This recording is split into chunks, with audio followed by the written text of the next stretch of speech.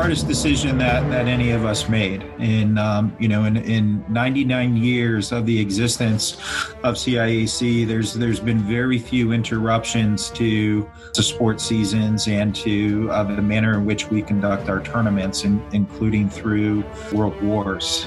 So making the decision to end that was incredibly difficult for us to do, because we knew we were bringing to a conclusion some students playing careers, and we were doing that without the traditional end to that season or normal closure that kids are used to, and that was certainly going to draw an emotional response.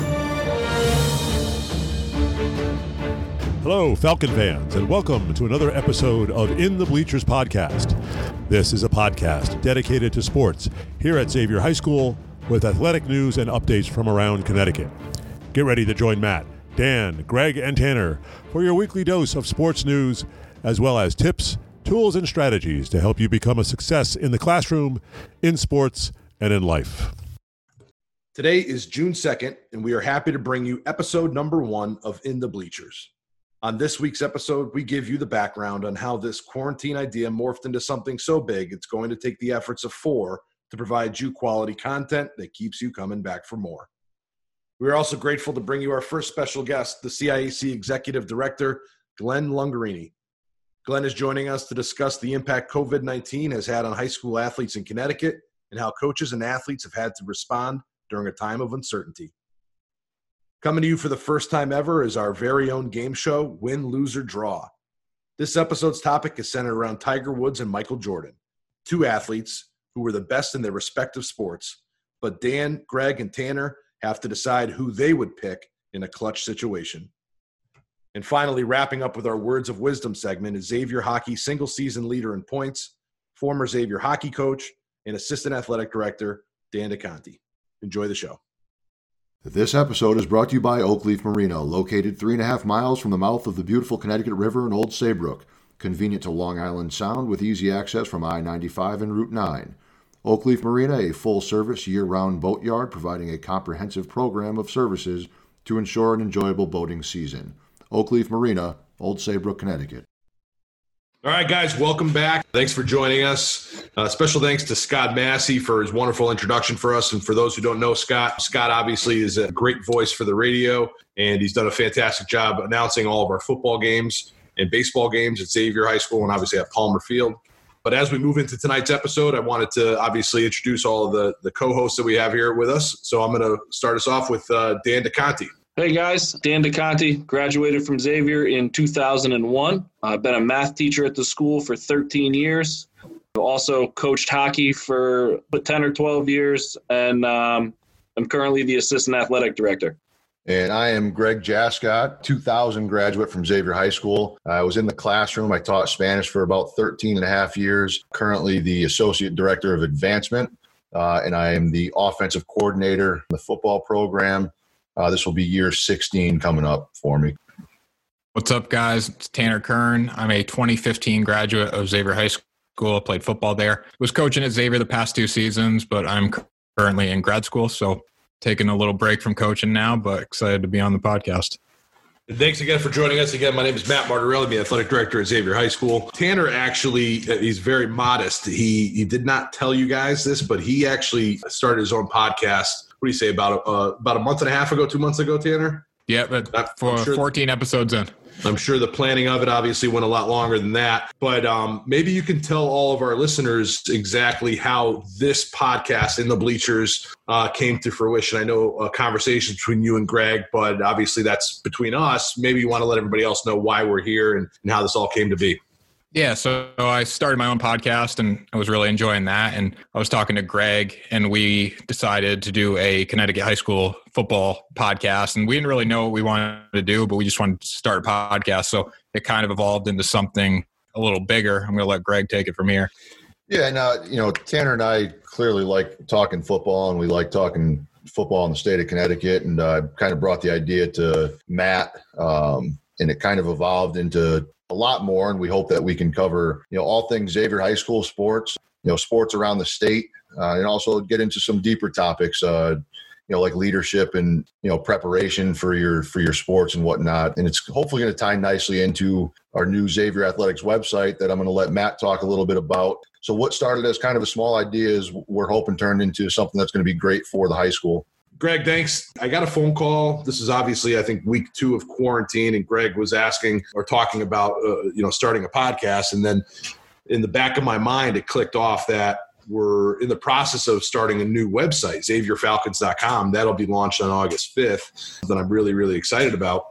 But with that, obviously, comes the ability to actually host a podcast. And the thought process then was, and Dan and I actually had these conversations earlier in the year about eventually getting to the point where we could have a podcast. The stars started kind of aligning.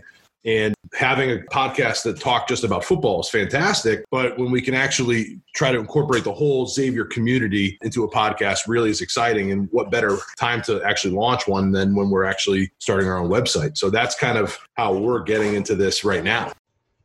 All right, Dan, I know you yourself as a person, you love to listen to podcasts, really that self-help motivational talk.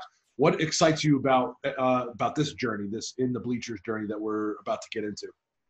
Well, I think that the thing that excites me the most is, the fact that it relates to a school that I have such a strong connection to. And so when you and Greg came to me with the idea of doing a Xavier podcast plus, I couldn't wait for the opportunity. I had done one with Empower Leadership where I had talked with Dan Jascott a little bit about leadership through his podcast. And I just had such a great time doing that. And that when you guys presented this one, I couldn't wait to be a part of one of our own. Yeah, it certainly is exciting. And you say that part too, that school that you have such a strong connection to, and obviously the sport that you had the strongest connection to being ice hockey. It wasn't just 2 months ago, which is actually going to segue into our guest speaker, but it was just over 2 months ago, we had that infamous day, March 10th. Can you talk me through that day? I know I was right there beside you, but did any of us think this was actually going to happen like this? I can tell you that or before March 10th, maybe that Sunday, I had thought that things were going to get canceled. But then when those Division III games went off on Monday and everybody played on Monday, I kind of thought, okay, we're going to see this thing through. And so, as you know, we had basketball and hockey going, and we were making our preparations. We had some guidance from the CIAC about wiping down surfaces and making sure things were clean. So we had taken care of the gym and made sure that the gym was cleaned and disinfected. We had come up with some plans to block off some areas of the school to limit contact and exposure to where people could go. And we were getting ready to head over to Wesleyan to take care of Wesleyan when we got the message that, winter sports were going to end right where they were. And I think it's, for me, from my standpoint, I was, I didn't feel that same way on Sunday. I didn't think that it was going to affect our area as strongly as it did. And for those who are, might have been in a bubble for the last few months, we're talking about, coronavirus and COVID-19 and specifically the impact that it had on high school athletes. And that day, Dan and I, amongst a couple others, had to call down all the teams that were still competing in the winter sports season and tell them that their seasons were over immediately. And the look on their face was devastating. As an adult, someone who, specifically works in a school and enjoys working with kids, we never want to create those moments where they're in tears and, very emotional. But that was one that was very difficult. I know from an adult standpoint, it was a difficult day for me, and one that I don't think I'll ever forget. Yeah, it was, it was very tough to deliver that message to the kids. But, I think of some of the adult coaches we had in the building and one of our adult coaches who also happened to coach his son, who was a senior, had one more opportunity to coach his son again. At least one more opportunity. We were going to make a run in that tournament, Dan. And, to have that moment ripped away, and so we had some emotional adults as well when they found out that the season was going to be over at that point. Yeah, that's a good point. The Coach Coe's one was definitely one that, was difficult for me to swallow anyways, because I was watching it, in front of my eyes. But, for those people who don't know Xavier, it's such a special place and the community is so strong. it's no surprise that we've been able to rebound so well and really come out on the high point on this one. In just a few minutes, we're going to be inviting our first guest of In the Bleachers, and we're very fortunate. Obviously, we've been talking a lot about coronavirus and COVID-19. We're very fortunate to have the CIAC Executive Director, Glenn Lungarini. And Glenn, I bet he remembers that day more than you and I. He probably couldn't fall asleep the night before knowing what was about to come to his plate that day. But we're super excited to have him here and see what he has to say. We have a couple questions lined up. So continue to enjoy the show. Thank you. Welcome back, everyone. I'm excited to bring to you our first ever guest on In the Bleachers. Today we invite the CIAC Executive Director, Glenn Lungarini. He's joining us. He's in-house with us today. This is all done through Zoom. No one's in-house. We're practicing good social distancing here. But Glenn, welcome to the show. Thank you for the invitation. I appreciate any opportunity that we can get to talk to our students and the parents around the state of Connecticut. So thank you for this opportunity. No, thank you. I know a lot of people, when they hear your title, might question what exactly is the job of the executive director like at the CIAC. So you want to give us a little bit of an insight on what your job is, what your title includes, and then obviously what a normal day is like? Thank you for that question. I think people forget sometimes too that we're part of a bigger organization. So the Connecticut Association of Schools is the parent organization, and the CIAC is part of that parent organization. So not only do we deal with the athletic end of interscholastic athletics and governing that through the state of Connecticut, but also on the Connecticut Association of Schools sides, we're very heavily involved in the academic aspect. We work with our member school principals, assistant principals, teachers as well, and providing professional development for them. We have numerous student groups that we work with that do projects for the State Board of Education. We engage in other extracurricular activities like speech, debates, and really try to find ways that we can provide exceptional experiences for students in a variety of different environments and student interests. So from my standpoint in becoming an executive director, the thing that changed the most from leaving a building level administration to coming here is just how much I miss kids, and same thing in coaching. I think you see that when people leave coaching and become administrators, they miss that close contact with the kids, even though you see them every day. Becoming the executive director and not being in the building, it's that time with kids on a daily basis that I really miss the most. But the other shift that I think is important and really drew me to this is, as an administrator, as a coach, as a teacher, you're often in a position where it's your responsibility to implement policy that's created through the State Department of Education or legislature.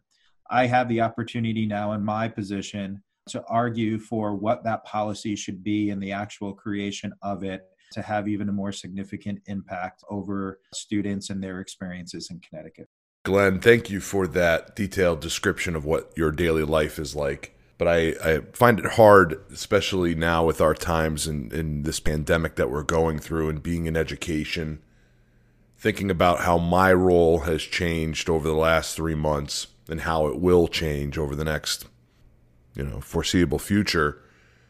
Have you seen your position change at all over the last few months when we've obviously been dealing with this pandemic? I don't think our role has changed, Matt. It's when we're in positions of leadership, and I think for most of us that's where we are. I think when you look at coaches, athletic directors, principals, superintendents throughout your career, I think you can say that you've been an educational leader. It's just taken different forms. And that is the same as where we are right now. Every day that we provide experiences for kids, first and foremost, we want that experience to be safe. We look at safety as an aspect of a participant as well as those that are in the stands. We want people to come and be engaged in a safe environment. And then the next thing we look at is providing the highest quality experience that we can within that safe environment.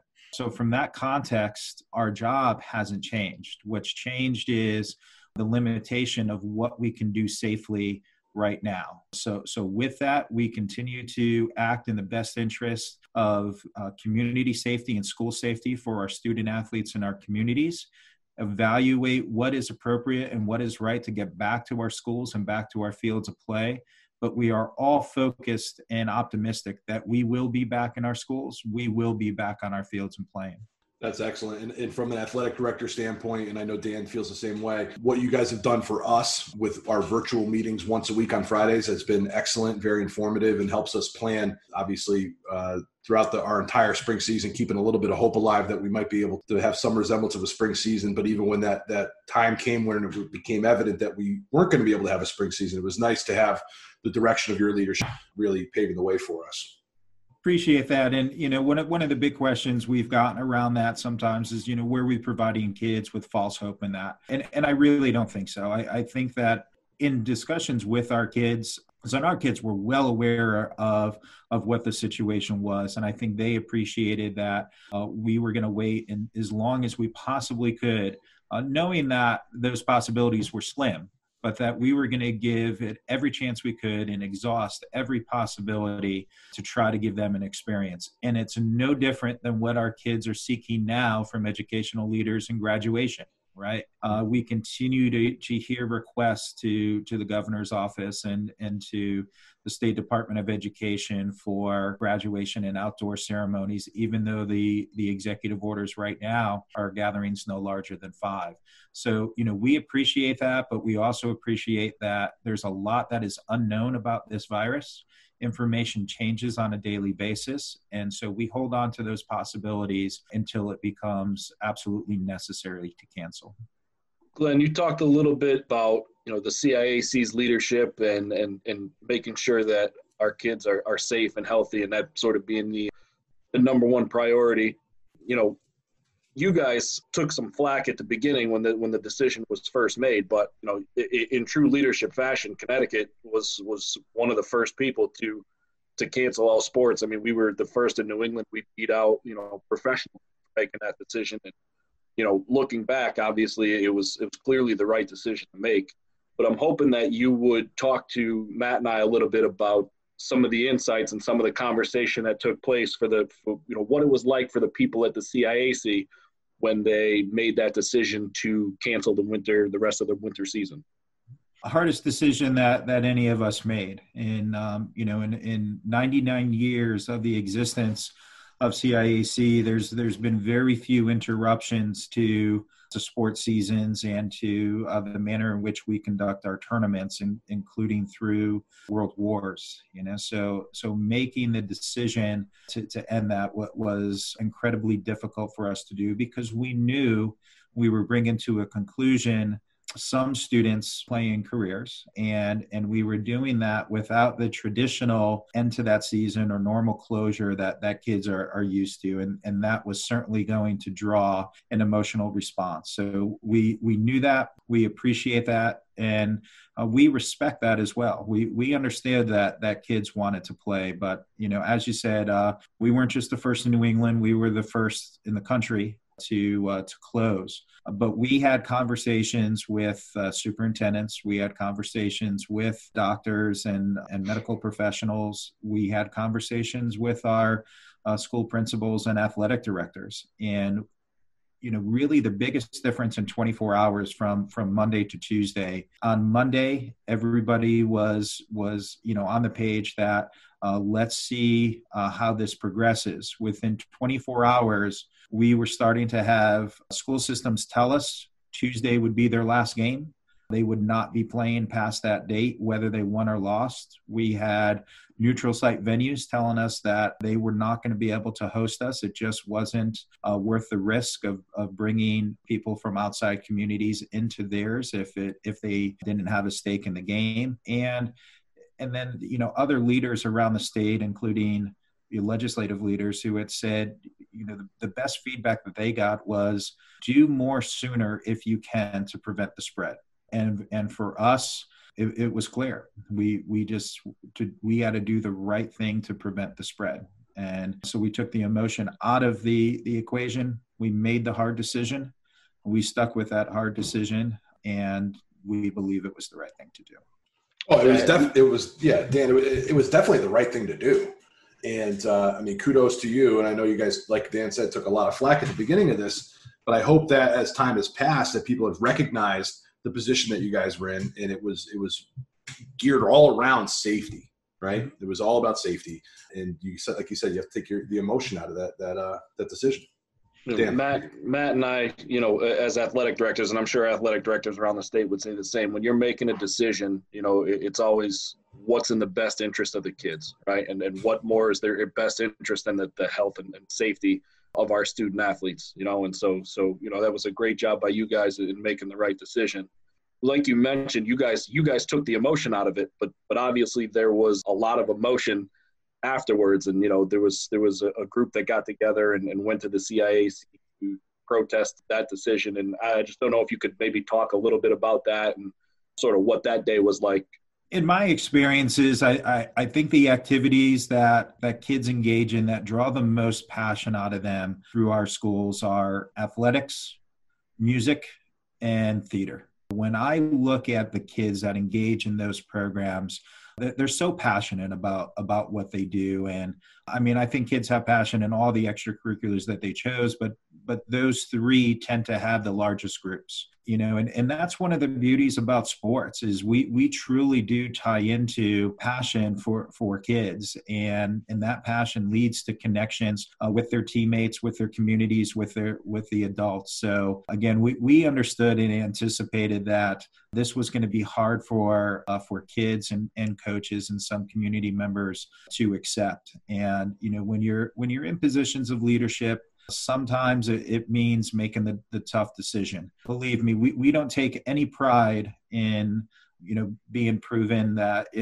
kind of right in that where, other people have canceled, because you never take pride in canceling a kid's season. You don't take pride in ending something that they've worked so hard for. But what we do appreciate is our kids are able to, I think, reflect back on this and still learn a great deal from the sports that they have passion in this, and learn lessons of adversity and overcoming tough challenges that, those lessons of sport didn't stop just because we stopped playing. So, we respect and appreciate everything that sports brings out, and that passion that it brings out and connection to our communities is one of the greatest things that high school sports offer.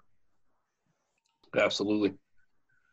Glenn, the passion that the kids obviously show, and really all like these extracurriculars, like you talked about, now it's been having to move that passion when they're in, face to face, and now it's become virtual. And what I've seen a lot of athletic departments, and we've done stuff over at Xavier regarding specifically how we're going to keep our athletes engaged. What have you think, and what have you seen that has been really something special, as far as engaging athletes when they're not able to be there in person? Just the way that the kids have really gravitated toward this. I mean, and for us, I think for the adults, going and trying to doing this virtually, we were kind of learning our way, but our kids are experts in the virtual world, and they're experts in, communication online and through different social media outlets. So, to them, they had probably a head start on the educators and people that were trying to adjust to this. The way that kids have come together to put messages out, we've seen that across the state.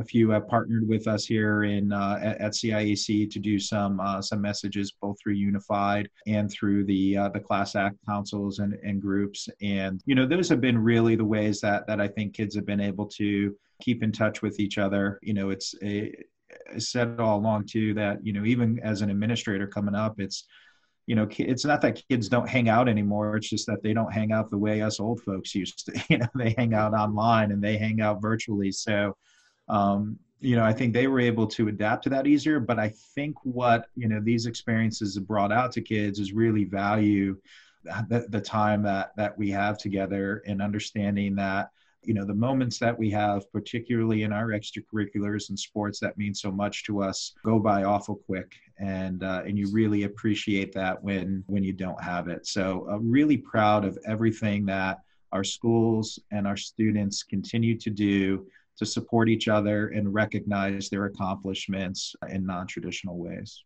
Yeah, I think it's been really cool to see some of the things that have gone out on social media and some of the stuff that we've done at Xavier and in the SEC of ways of keeping not only our kids connected to our team, but connecting with other teams. We've seen some of those, those wall ball competitions with other student athletes around the state.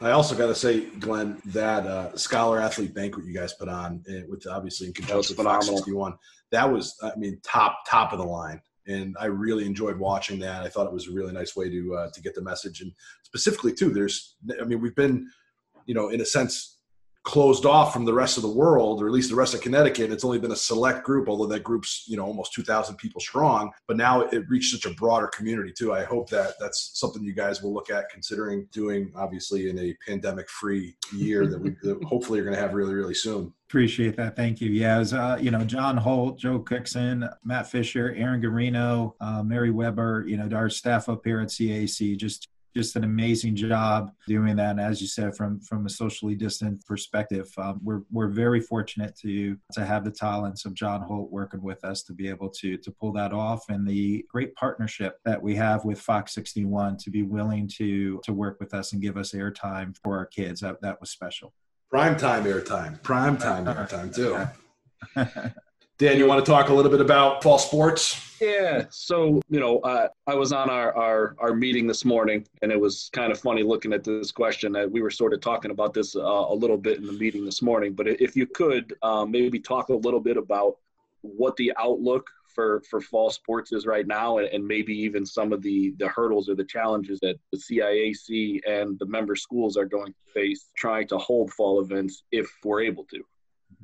There's a lot for us to look at, and I think we have to keep in perspective that there's still a lot of unknowns about the virus, and a lot of unknowns about how it progresses, and when we're going to have vaccines to this, what the onset of flu season will mean. Thanks for joining us. I just wanted to step in real quick. We actually did have some technical difficulties with the interview of Glenn Lungarini, and I'm just going to quickly summarize exactly what he was talking about after he was discussing the vaccine and the onset of the flu. He was making mention of having to monitor Kawasaki disease and how it affects children and infants. But ultimately, he said that the most important factor in a return to the fall is to be making sure that we're patient with our decision, or with their decision. And obviously, when they get the green light from the governor's orders and the CDC, they're going to have to start taking into account other things, other COVID-19 non-related things, such as student athlete conditioning and their reacclimatization to sports. And it's all tied together. And yes, that is a result from COVID-19, but it is not actually from the disease. It's from the inability to actually have athletic participation for so long. We've all been cooped up for months now.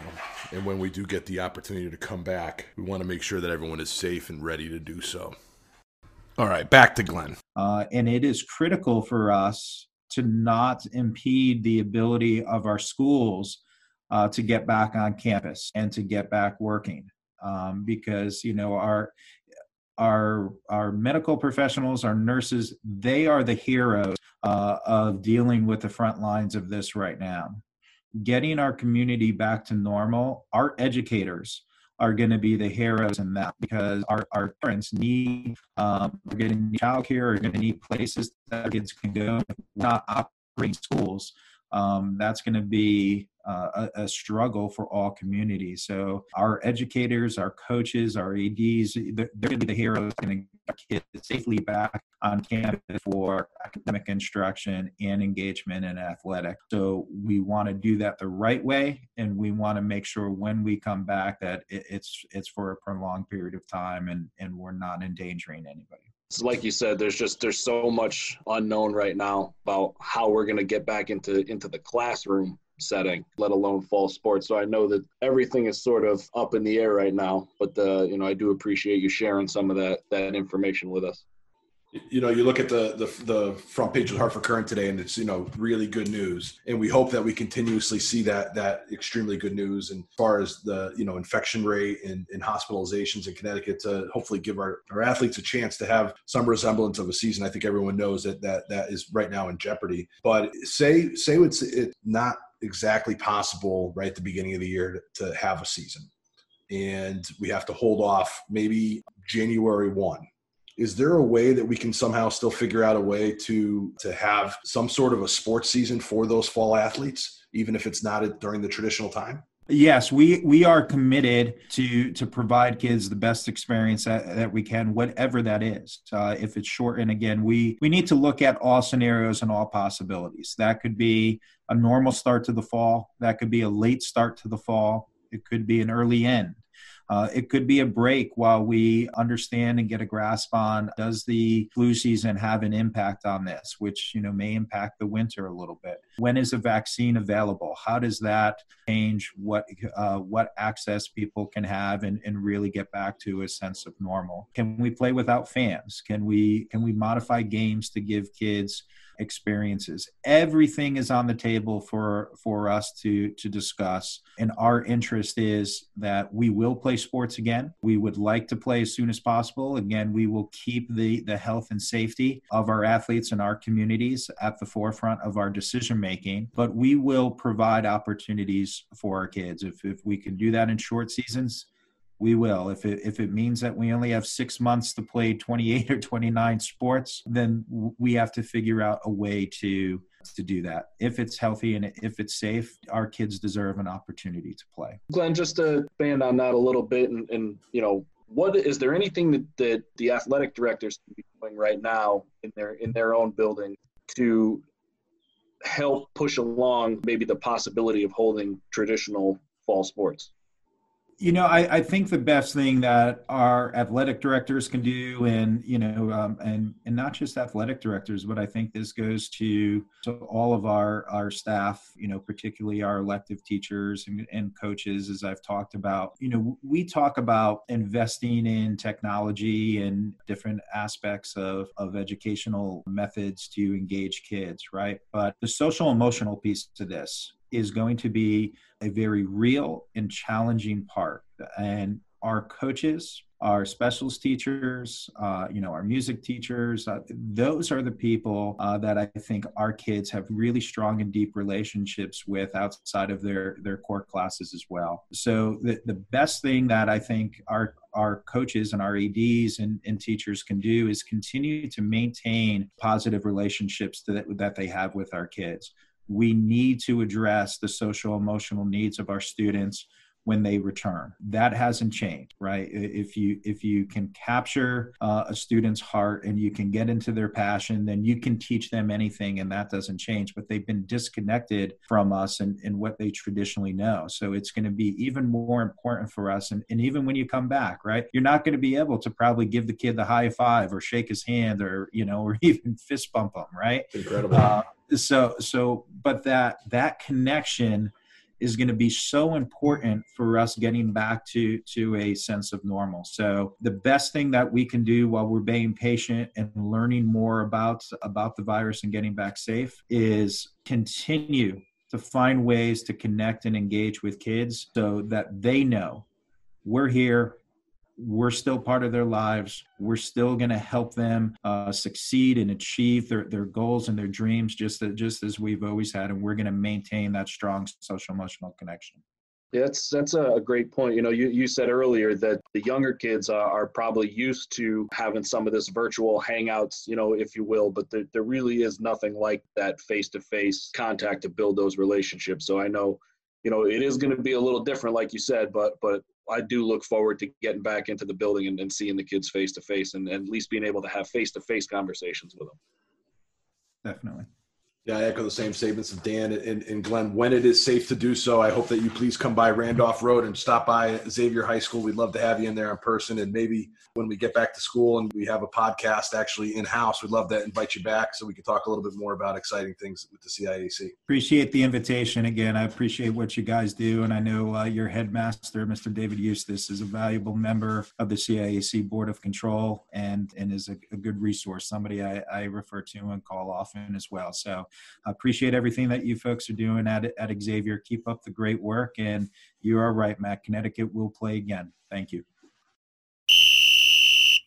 All right, here we are. Win, lose, or draw. Very excited for it. Guys, this is our version of Around the Horn. All right, ESPN's version of Around the Horn today for us is win, lose, or draw. And as we said in the introduction, This topic today is going to deal really around who's better, Michael Jordan or Tiger Woods. And obviously you're saying to yourself, well, they play two completely different sports, but we're going to, have a little caveat there. And I just need to be really upfront with you guys. I don't know if you had the opportunity. I know during quarantine, myself and obviously all of our co-hosts as well had the opportunity to watch The Last Dance, Michael Jordan documentary. And it got everybody thinking about, wow, this guy at his prime really did an excellent job and was super competitive and obviously really the best at what he did. But if it came down to it, right, who would you choose in a specific situation? So here it is right here. If your life depended on a make, who would you give the shot? And this is the question our panel has to answer. Tiger Woods making a 10-foot putt to win the tournament. Maybe we could just call it the Masters or the Travelers. That's coming up in a couple weeks for us. Or Michael Jordan with a 25-foot jumper to win the series. And kicking us off, I don't even know if he knows anything about Michael Jordan, is obviously the spring chicken in the group. Tanner, why don't you answer this question? You say you got some good information for us. Well, I actually just found out who Michael Jordan was on the ESPN documentary. He's not just a shoe, right? He's not just a shoe. Yeah. So I'm taking Michael Jordan, hands down. If you look at his stats, career stats from the three-point line, NBA three-point line is 23.9 feet. So we're adding another foot on. He is a career 327% shooter or 32.7% shooter. What's your major? What's your major again in college? Math. It's not math. Okay, that's all we need to hear. All right. Tiger putting from 10 feet, 22% in 2019, I believe. So it can't get much higher than that over his career. I'm taking Michael Jordan, hands down, best of all time. You think 2019 was Tiger's best year, by the way? No, but I didn't look at any stats earlier than that. You're really just going off of percentage. I started preparing 5 minutes for this. All right, Dan. I don't know where you live. I've heard you play a lot of golf. I've never actually seen you play golf, but it'd be interesting to see kind of what your thought process is with this one. Yeah, Tanner. Jordan's career is 32%. The average three-point shooter is at 35%. So he's well below the average. When you're talking about golf, right, a 10-foot putt maybe doesn't sound that difficult, but just to give you some statistics of my own, okay, professional golfers inside of 10 feet are 88% makes. When it gets to 10 feet, it drops to 40%. Okay, you threw out a stat about Tiger in 2019, and I'll give you, as the years have gone on, I probably wouldn't pick Tiger to make my putt. But Tiger in his prime, in 2004, he was at 60% from 10 feet. So I'm going with Tiger all day long. And I think it's got to be very clear here, all right, where Tanner was lacking was he's not a math teacher. Dan is a math teacher. Yeah, that's right. This question was geared towards him, all right? But I also think it's important to note, obviously, when are we talking about these athletes? And obviously we're talking about them at their prime. And even Michael Jordan, I believe you said, if you were to compare them versus Detroit Pistons, when they're both playing their best, he felt as though that the Bulls were obviously much better than the Pistons. I believe that's what Tanner and Dan are arguing, and obviously Greg's going to get in as well. But be interesting to hear what Mr. Jascott has as his little piece in there, and then we can obviously have more discussion, and then eventually crown a winner of win, lose, or draw. Well, I don't have any numbers, but I think it's pretty simple.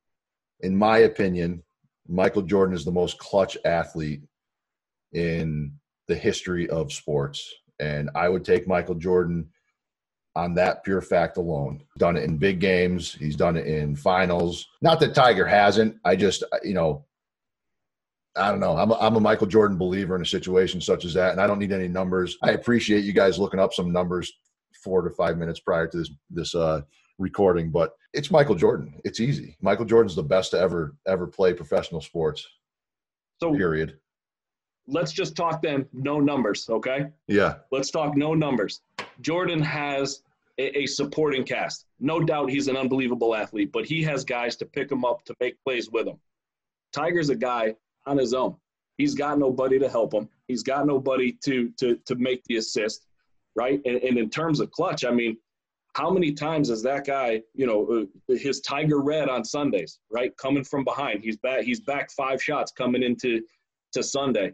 And golfers have to stop. They have to wait because they're hearing the roars of Tiger, and they hear that he's coming up. And here's a guy doing it, entirely on his own. That's a good point, but he also doesn't have anyone to throw the ball away or to not execute the play the right way, get the ball in bounds to, or set the screen the right way. That is a good point, Dan. I can appreciate that because you are talking about a guy in the spotlight. It's a lot like, golf, a lot like wrestling. It's you're out there, you're performing, and the spotlight's on you at all times. Basketball, I think there's other variables that you have to look at. It's can your teammates execute the play that's drawn up to win the game or to take that shot? Does the ball even get in your hands at the right time? And you have someone defending you. So now you got a guy in your face as opposed to nothing blocking you from the cup. Can I stop us for 2 seconds? I think we're getting away from the whole idea of who would you choose to take this shot. Let's not look at all these different variables that exist here. Who would you choose? Who is more reliable in your eyes to be able to make that shot? Is it Michael Jordan or Tiger Woods?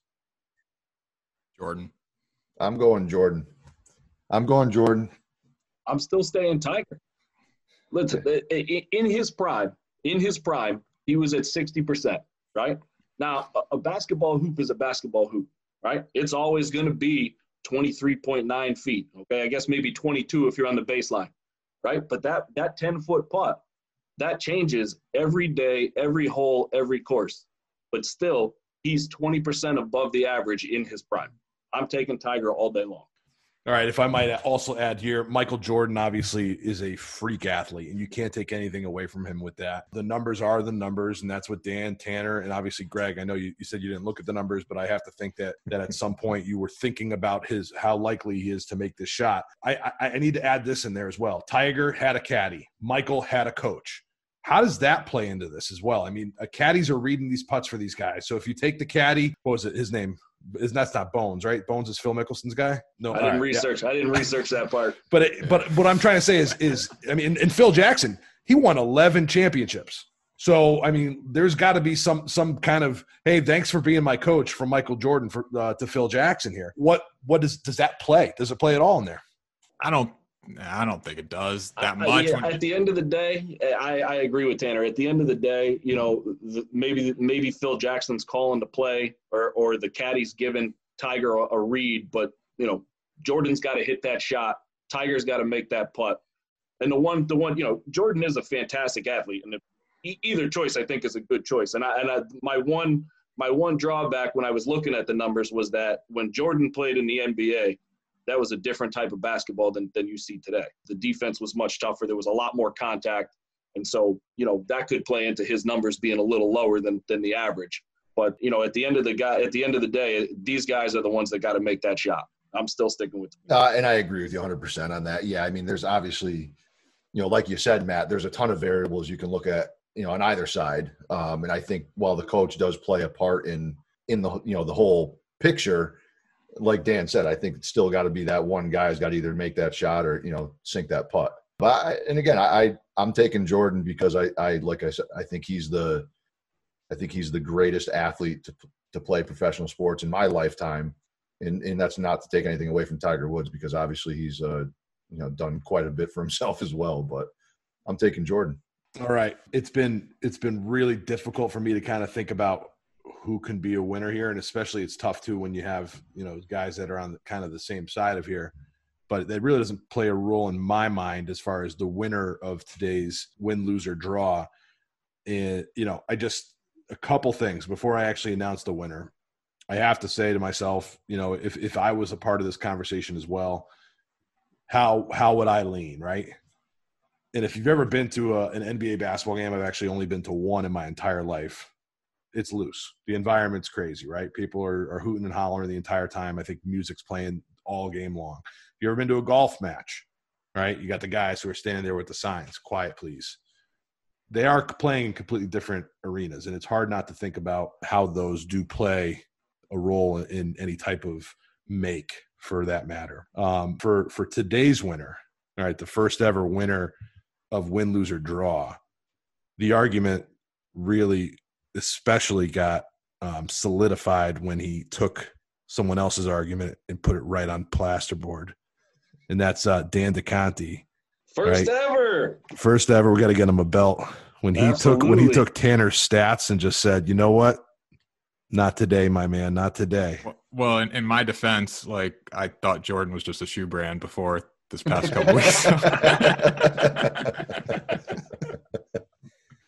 I can't believe that. That's a shocking one. Please tell me you're joking. I'm joking. Of course I'm joking.